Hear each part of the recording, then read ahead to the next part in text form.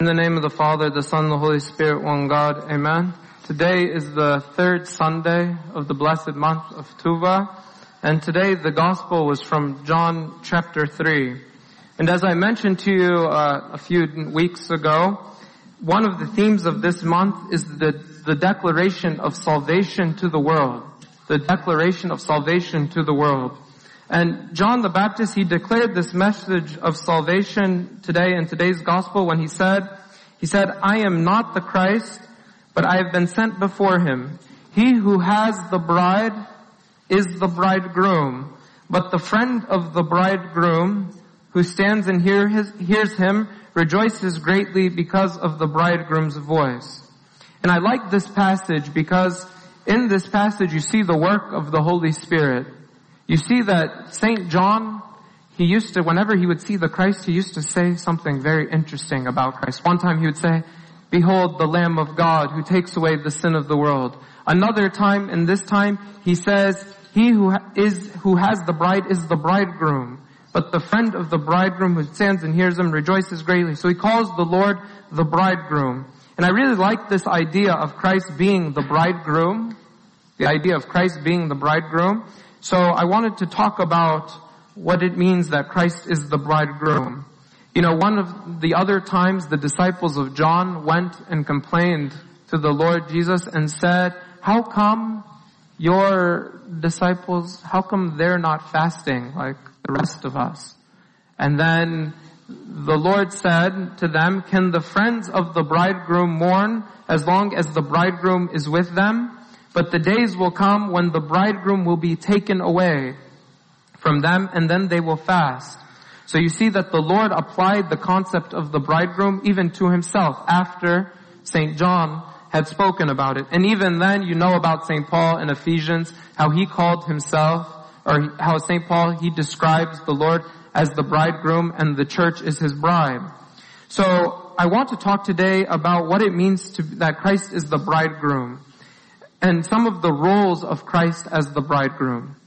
The first role of Christ as the bridegroom is that actually if you study or look into what marriage was like in the Hebrew custom or how they used to practice marriage, it was always initiated by the husband or the bridegroom or the father of the son. It was always initiated on the part of the bridegroom.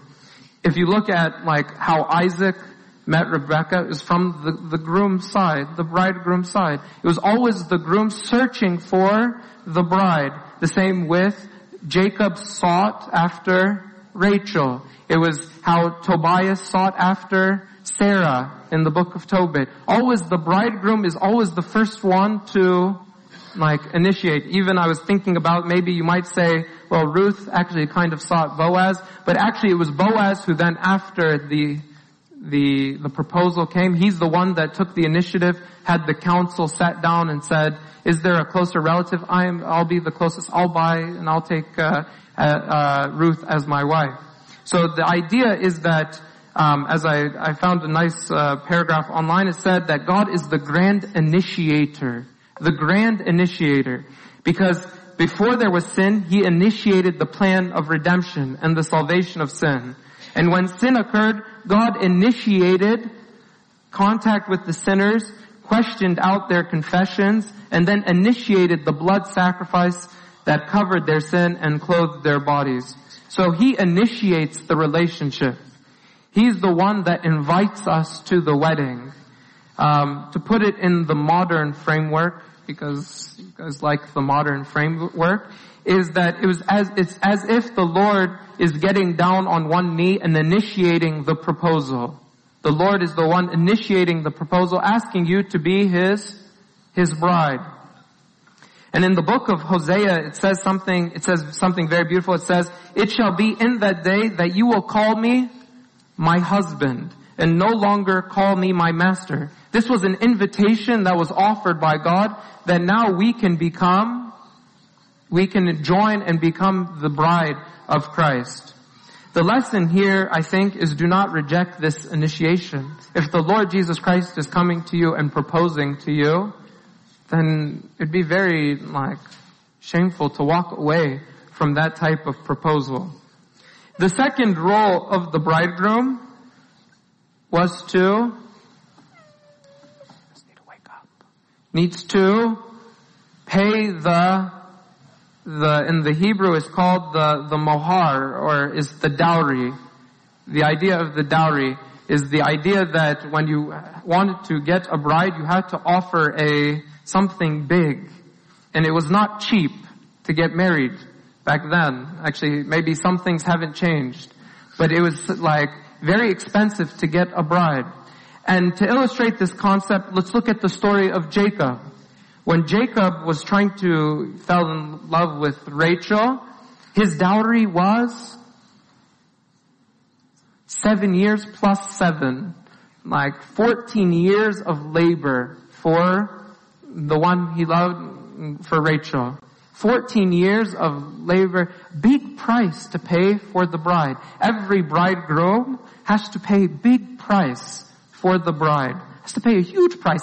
14 years of, is this Rachel's the only girl in the world? Like, why didn't he find someone I could have worked a year for? No, but because Rachel is so beautiful, the bride of Christ, it was so worthwhile to Jacob to work those 14 years. Actually, it's written in the scripture, so Jacob served 7 years for Rachel, and they seemed like only a few days to him because of the love he had for her. Wow. The love that Jacob had for Rachel was so much that he worked 14 years, and he said it passed as a few days. The idea and Jacob paid this huge amount for Rachel. And then the idea is that the same is true about Christ the bridegroom. Christ the bridegroom, as we read in the epistle of St. Peter, he says, knowing that you are not redeemed with corruptible things like silver or gold from your aimless conduct received by the tradition of your fathers, but with the precious blood of Christ, as a lamb without blemish and without spot. That the Lord, the true bridegroom, he paid a big price for you to be his bride. Big price for you to be his bride. The third role of the bridegroom is that the bridegroom actually gives honor to the bride. The bridegroom gives honor and exalts the wife and lifts her up and gives her dignity. He protects her. He provides for her. The true bridegroom always raises his bride up. Here I want to talk to you about a bad bridegroom. A bad one. A bad one. A bad one, his name was Nabal. This was a bad bridegroom. Why was he a bad bridegroom? Is because even though he was very rich, Nabal was a very rich man, he did not exalt his wife. He did not honor her. He didn't care to protect he didn't care about his household. I'll tell you why here in a second. Even the scripture says about him, he was a mean and bad-tempered man. And then his wife's name was Abigail. She was described as someone beautiful and intelligent. And I think Abigail's marriage to this wicked bridegroom is symbolic to maybe our marriage of sin. There was an absence of love in this marriage. Absence of love in this marriage. Full of selfishness. Nabal was a very selfish man, as I'll describe here shortly. And full of pride. And you'll see that as well. The story goes that David, after he was on the run from Saul, he wandered upon the fields of Nabal and saw the sheep of Nabal. And he sent messengers to Nabal saying, you know, our men are hungry. We've protected you. Actually, nothing has ever happened to your house because I protected you and I took very good care of you guys. So if you would just spare a few sheep for our men, it would be very nice of you. You have so many. It would be very nice. And we did you a service. So please. Nabal, very mean, very prideful, lack of love. He said, David, who is he? I've never heard of him. The country is full of runaway slaves nowadays. I'm not going to take any of my bread and water and the animals that I've butchered from my sheep shearers and give them to people who come from I don't know where. And the interesting thing is this is David. David, the one that they were saying before, Saul has killed his thousands and David has killed his tens of thousands. And so David, when he heard that Nabal said this, he was like, okay, Nabal is gonna get it. Nabal is gonna get it really hard this time. He said, why did I ever protect this fellow's property out here in the wilderness? Not a thing that belonged to him was stolen. And this is how he pays me back for all the help I gave to him? May God strike me if I don't kill every last one of those men before morning. So David got up, told his swordsmen to buckle their swords and to go, and we're going to destroy the house of Nabal. And then the servants who heard this exchange, they went to Abigail and said, your husband's crazy. He just insulted David. And David's coming to destroy our house. Do something. So Abigail, it's written that she quickly gathered together. David asked for a few sheep. It's written that Abigail went and she gathered 100 loaves of bread, wine, sheep, grain, raisins, dried figs. And she made a big procession to go to David. And then when she met David, this is what Abigail said about Nabal. It says, please don't pay any attention to Nabal, that good for nothing. He is exactly what his name means, a fool. The name Nabal means a fool. And I wasn't there when your servants arrived, sir. And then he said, accept this offering, this gift for you. And then David accepted the offering and then went back to his own place in peace. And then the interesting part, I think that what relates to our story today, is that when Abigail goes back to the house, you know what Nabal is doing? He's sitting with himself, it says he has a big feast prepared for a king, for himself. He's drunk by himself. He's just enjoying life in his own little world. This is like, the idea that I was thinking is like, this is like the life of sin. He's sitting there enjoying his life of sin by himself, and he's actually about to be destroyed. Like, David's about to come and he's sitting there feasting and drinking and having fun. How can you do this? And he doesn't care about his family, he doesn't care about so selfish, only thinking about his own needs and only thinking about his own desires. What a bad husband. What a bad bridegroom. And then after his drunkenness, he said he got a stroke that day, and then shortly after he passed, and then David initiated and offered Abigail to become his bride. I think David, as a symbol of Christ, is offering Abigail a new, exaltation, honor to the bride. He took this wife, Abigail, who was the wife of someone, low, didn't treat, and exalted her to become Queen Abigail. It's actually, and Abigail knew this. When she met David, she said, I know you are going to be king. I know you are going to be. So I see that's the role of the bridegroom. The bridegroom, he lifts the bride. He exalts the bride. He gives honor to it's good for the husbands. He exalts the bride, gives them honor and takes them up and provides for them and cares for them. And don't be like Nabal, who was just so selfish and only thinking about himself. Number 4, the bridegroom takes the bride to a new place. After the marriage happens, the bridegroom takes the bride and goes to a new place. David took Abigail, they went to a new place.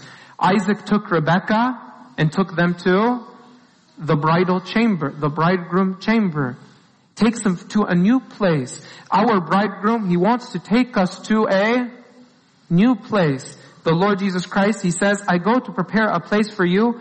I will come again and receive you to myself, that where I am, you may be there also.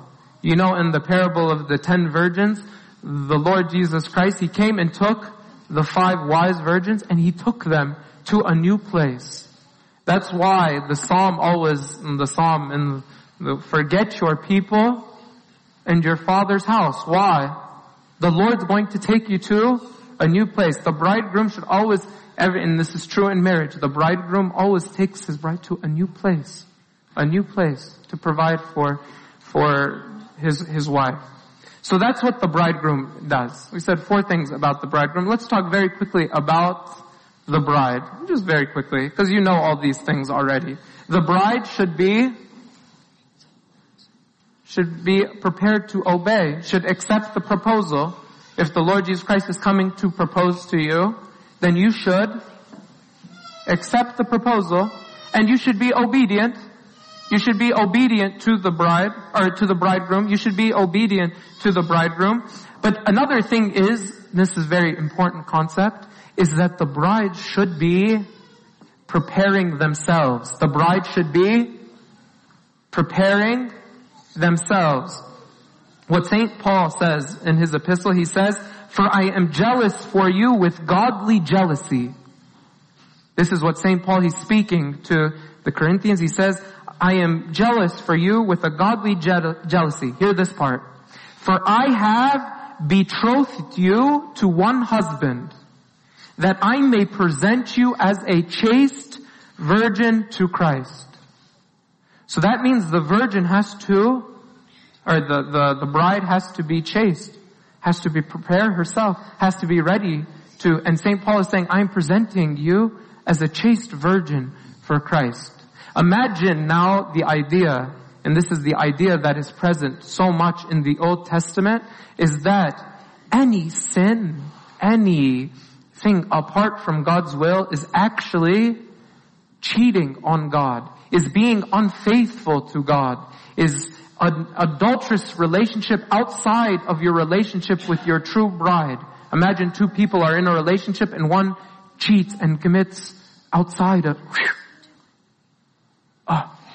it's devastating to do something like that. But actually every time we sin, this is adultery against God. Adultery against God. And so the object of all of us as the bride of Christ, we should be chaste. We should be pure. We should be offering our Christ the purest thing that we can give Him, which is our chastity. The other thing that, and I'll end with this, is that because Christ has made us brides and exalted us, I think it comes with some privileges. And one of the privileges, I'll read 2 passages and you tell me what you got from it. Okay? One of them says, "Love has been perfected among us in this, that we have boldness in the day of judgment, because as He is, so we are in the world." This is the Catholic epistle today. The Catholic epistle, pay attention, give me the key word. Love has been perfected among us in this marriage, that we have boldness in the day of judgment. And then in the Pauline epistle, it says something also very interesting. It says, "Therefore, brethren, having boldness to enter into the holiest by the blood of Jesus, by a new and living way which He consecrated for us, through the veil, that is His flesh, having a high priest over the house of God, let us draw near to a true heart, with a true heart, in full assurance of faith." I don't know if you guys, it's too much for, you guys are sleepy today. The idea is that boldness, I like the idea of boldness, that the bride has assurance of faith. In the Pauline, or in the Catholic epistle, it said that we may have boldness in the day of judgment. In the Pauline epistle, it says that we can hold fast to the confession of our hope without wavering, that we have full assurance of faith. I like that idea, that the bride has full assurance of faith. The idea, that's why I was thinking about when Queen Esther, when King, Xerxes was, he's a very strict man. Very, embarrassing for Queen Esther to go in the presence of the king. But actually, she had boldness. Queen Esther had boldness to appear before the king and to ask the king and to say, "Please come with me to this banquet today," and then to even add and to expose the evil plan of Haman. It's a good wife, a good wife that has boldness to appear before the throne of the king. I feel like Esther is like us. Now we have, as the Catholic epistle says, the perfect love casts out fear. You have boldness, full assurance of your faith. I hope all of us, we have that boldness before God. In the liturgy we say, may we pray with boldness and say, Our Father. The Christian bride has boldness to appear before the throne of God. So we said several things about the bridegroom. We said the bridegroom initiates the process. He pays the dowry out of his immense love for you. He pays the biggest dowry. He exalts the wife and honors the wife and protects the wife. And the bridegroom takes the bride to a new place, has best plans for his bride. So we should stick to the bridegroom. We should stick to the bridegroom.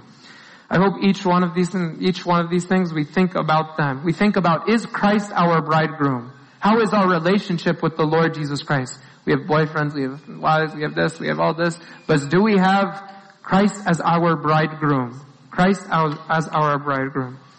Today we need to have a deep, intimate, loving relationship with God, our true bridegroom. And glory be to God forever. Amen.